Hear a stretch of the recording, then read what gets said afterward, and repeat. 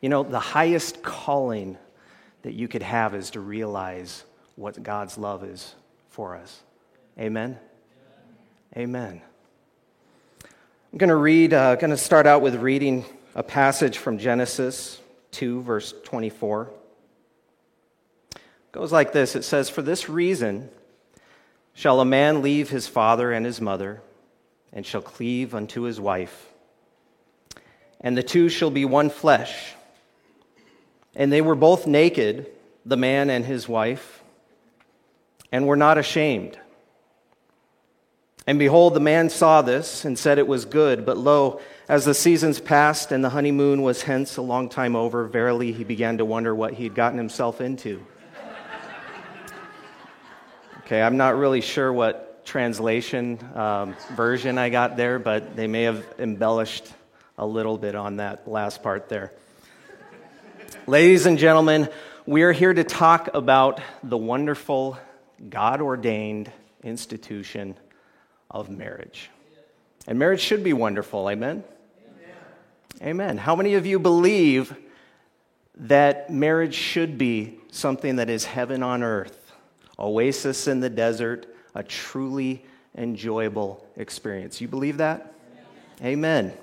No matter how far you've come or haven't come, if you've got a perfect marriage, or if your marriage is just hanging on by a thread, maybe you're coming in here and you're saying, boy, this is the last hurrah here. If God doesn't move, I don't know what's going to happen. I don't care where you're at. God could do big things in your marriage.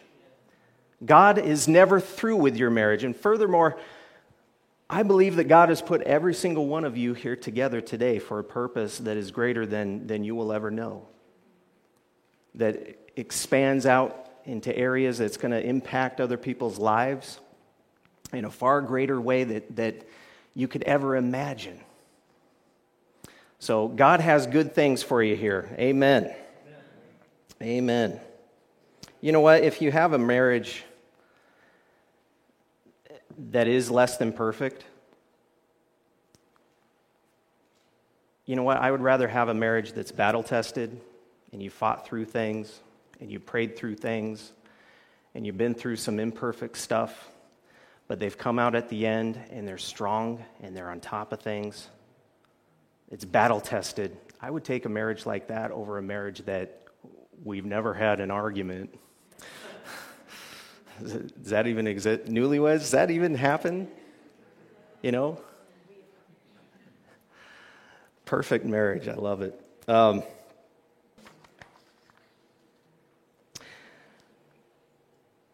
got a message I prepared today. It talks about the foundation of marriage, which is love. Hopefully it's love. That's the foundation of your marriage. We're going to talk about the 3 major points of love as it relates to marriage, and the 3 dynamics of love. So if you're writing those down, 3 dynamics of love in marriage.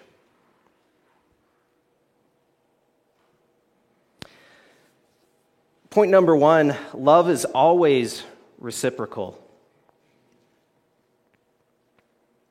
Love is always mutually beneficial. What do I mean by reciprocal? That means it's 2 ways. It's mutually beneficial. That means that the returns on love, they are inescapable. If you give, you will always receive. It's a law. Jesus talked about this law, the law of sowing and reaping. He says, "Give, and it shall be given unto you. Good measure, pressed down, shaken together." He said, "For to him who has, to him will be given more, and he will have an abundance. But to him who does not have, even what he has will be taken away." What is he talking about with that? Well, what he's talking about is love has a multiplicative, amongst other things, it has a multiplicative, that's a tough word. It has a multiplicative nature to it. In other words, I cannot say that I love God with everything, therefore I have no more love left for you. Okay, does that make sense? You can't say that. Because the more you love, the more it multiplies in your life. The more you have. To him who has, more will be given. It multiplies. That's the nature of love. And furthermore, love is reciprocal. When you give it, it is given back to you. You will always receive when you give it out.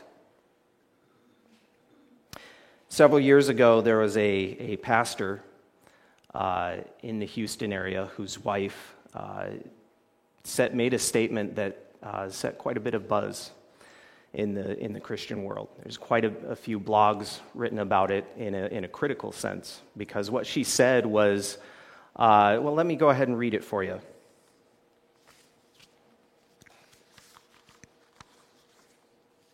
I could say her name, but you'd probably already know who it is, pastor in the Houston area.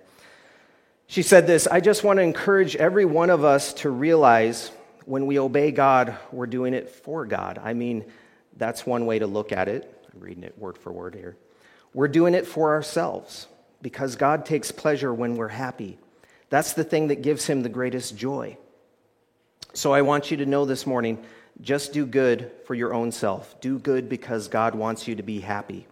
When you come to church, when you worship him, you're not doing it for God really. You're doing it for yourself because that's what makes God happy. Amen. When she said that, this set off quite a buzz because people were saying, how can you say that we serve God for ourselves? That God wants us to be happy. I mean, the audacity of that God wants good things for us. There's just some different viewpoints on this. Personally, my viewpoint on this is that I think that if you think that God doesn't want good things for us, then that means that you believe that 100% altruism is possible. Now, I'm throwing around a hefty word like altruism. Let me explain what I mean by that.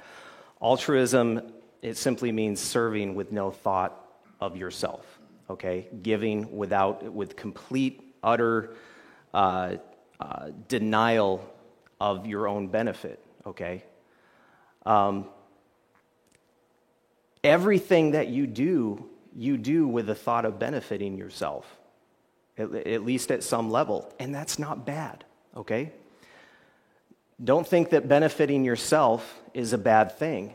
It's only bad when you're doing it in a sinful way. But love will always get back. You see, even God's love, God receives something back from that. When God gives out love, it benefits him. It wasn't meant to be escaped from. It wasn't meant to be something that we cast aside. When you do something, I mean, think about this now. Everything that you do, why do you do it? I become a Christian. Well, why? Well, because God says so. Well, why do you want to do what God says? Well, because it's the right thing to do. Well, why? Somewhere along the line, I could keep on asking why and why and why. Somewhere along the line, you have to agree eventually that it's because it benefits me. Okay?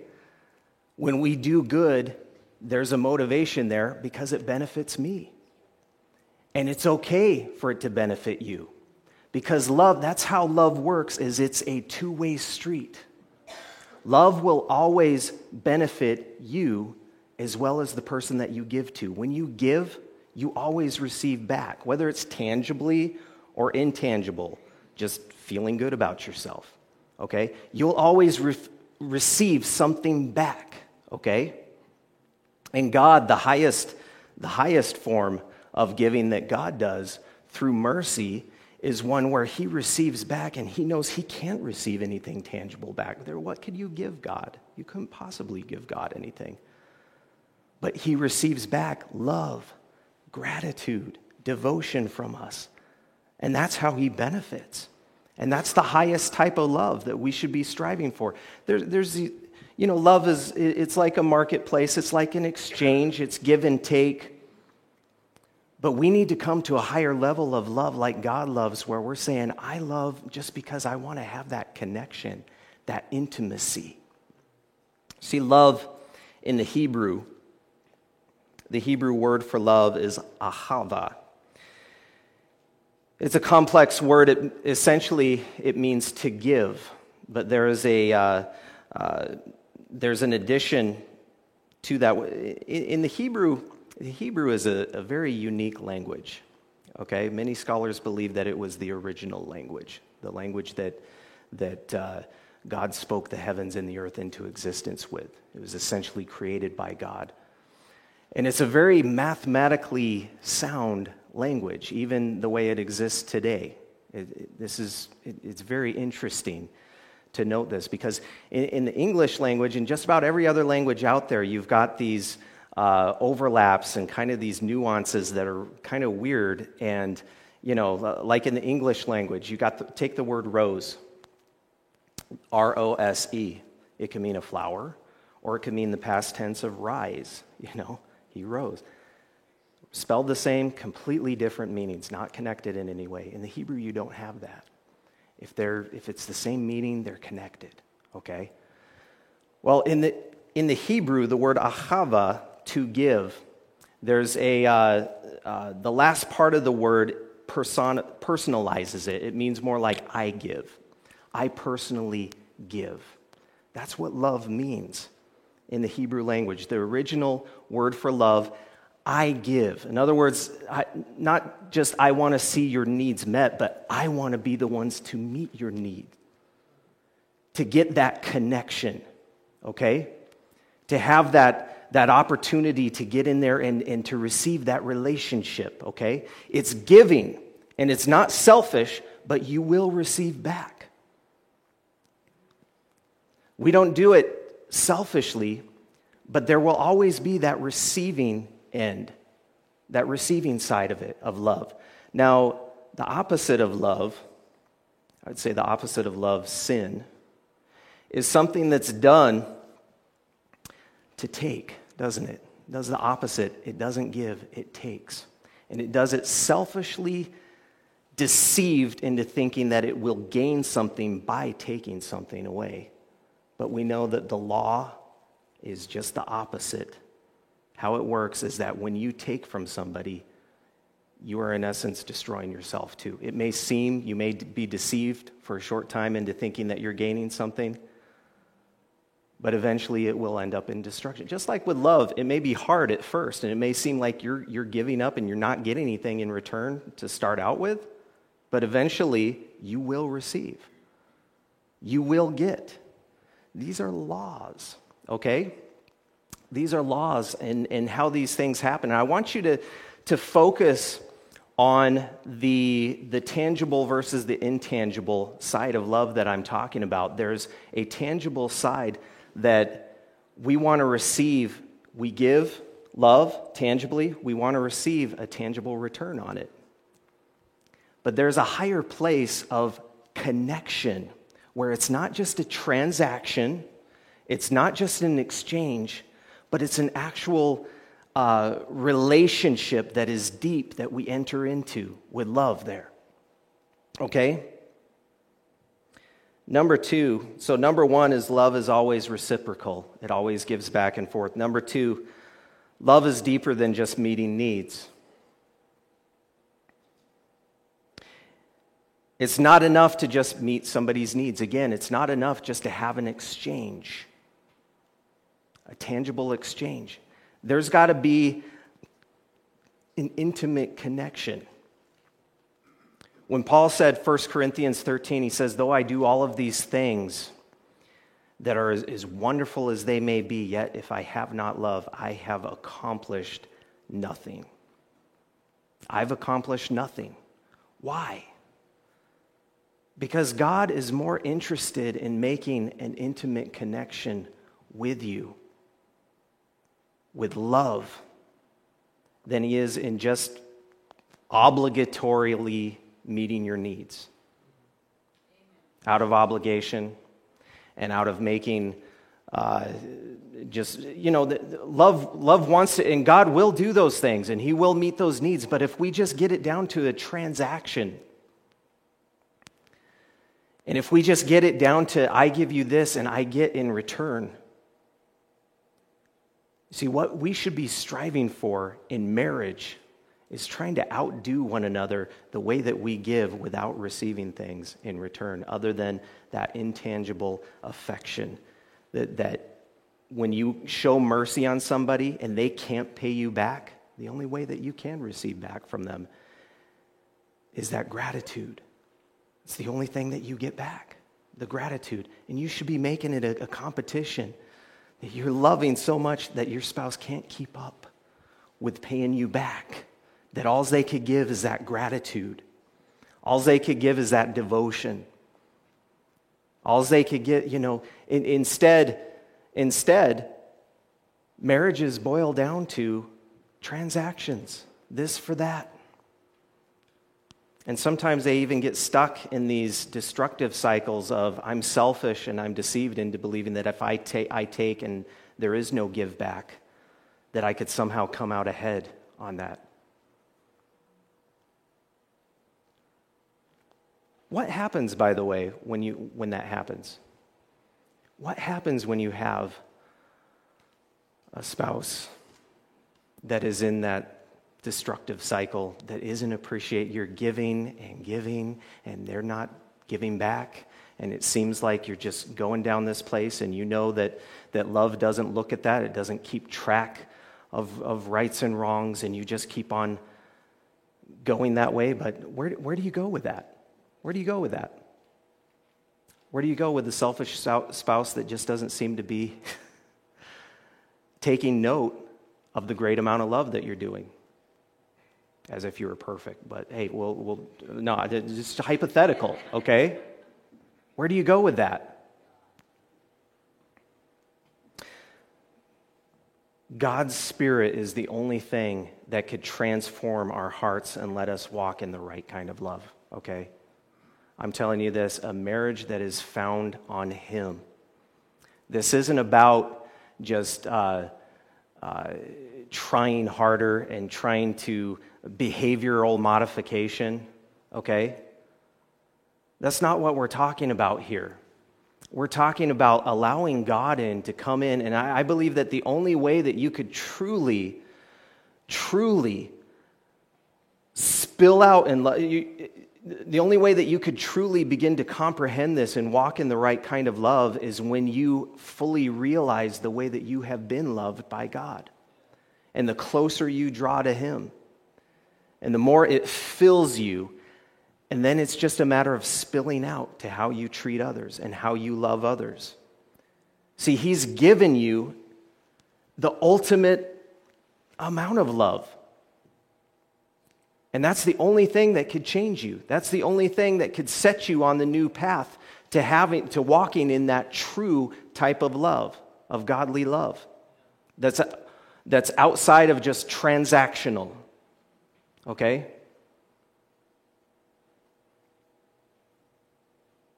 That's the only way to have perfect love. Acknowledge and receive His unconditional love and let it spill out. Go to 1 Corinthians 7 and verse 3 and 4. It says this, let the husband render unto the wife due benevolence. It means let him take care of her needs. Okay? And likewise also the wife unto the husband. The wife does not have power over her own body, but the husband. And likewise also the husband does not have power over his own body, but the wife. This means that you are not sitting there concerned over the transactions, the 50-50, because that's what marriage is. No, this is saying that marriage is 100-0. Okay? Marriage is about looking at how you could... See, if you're 100% devoted to meeting your partner's needs and they're 100% devoted to meeting your needs, hello. Notice that it doesn't say, remind the other that they belong to you. It doesn't say, Let the husband remind his wife that she must give him due benevolence. This is talking about you. Let the husbands do this. That's what you own. Your attitudes, your actions, your behaviors, the words you speak, you own that. And that's your responsibility.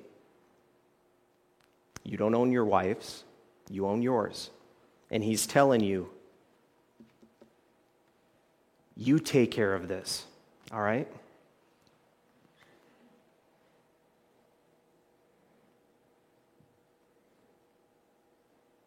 Number 3, the third thing, love is built on the foundation of faith. They go hand in hand. The face of faith is love. Faith without works is dead. And how are we told to put action to faith? By love. By demonstrating love. We need to stand in the gap for our partner. If we do love them, we're believing for them, we're praying for them, we're interceding for them. 1 Corinthians, Paul says, love believes the best. It believes all things. What are you saying about your spouse when they are not around? How are you talking about them? Are you believing the right thing? You know, I could tell in 5 minutes by listening to somebody whether they're in faith or not. What are the words coming out of your mouth? What kind of things are you believing about them? Are you spreading the things that they're doing that's wrong to the girlfriends, to the guy friends as you hang out? Or are you believing God for them?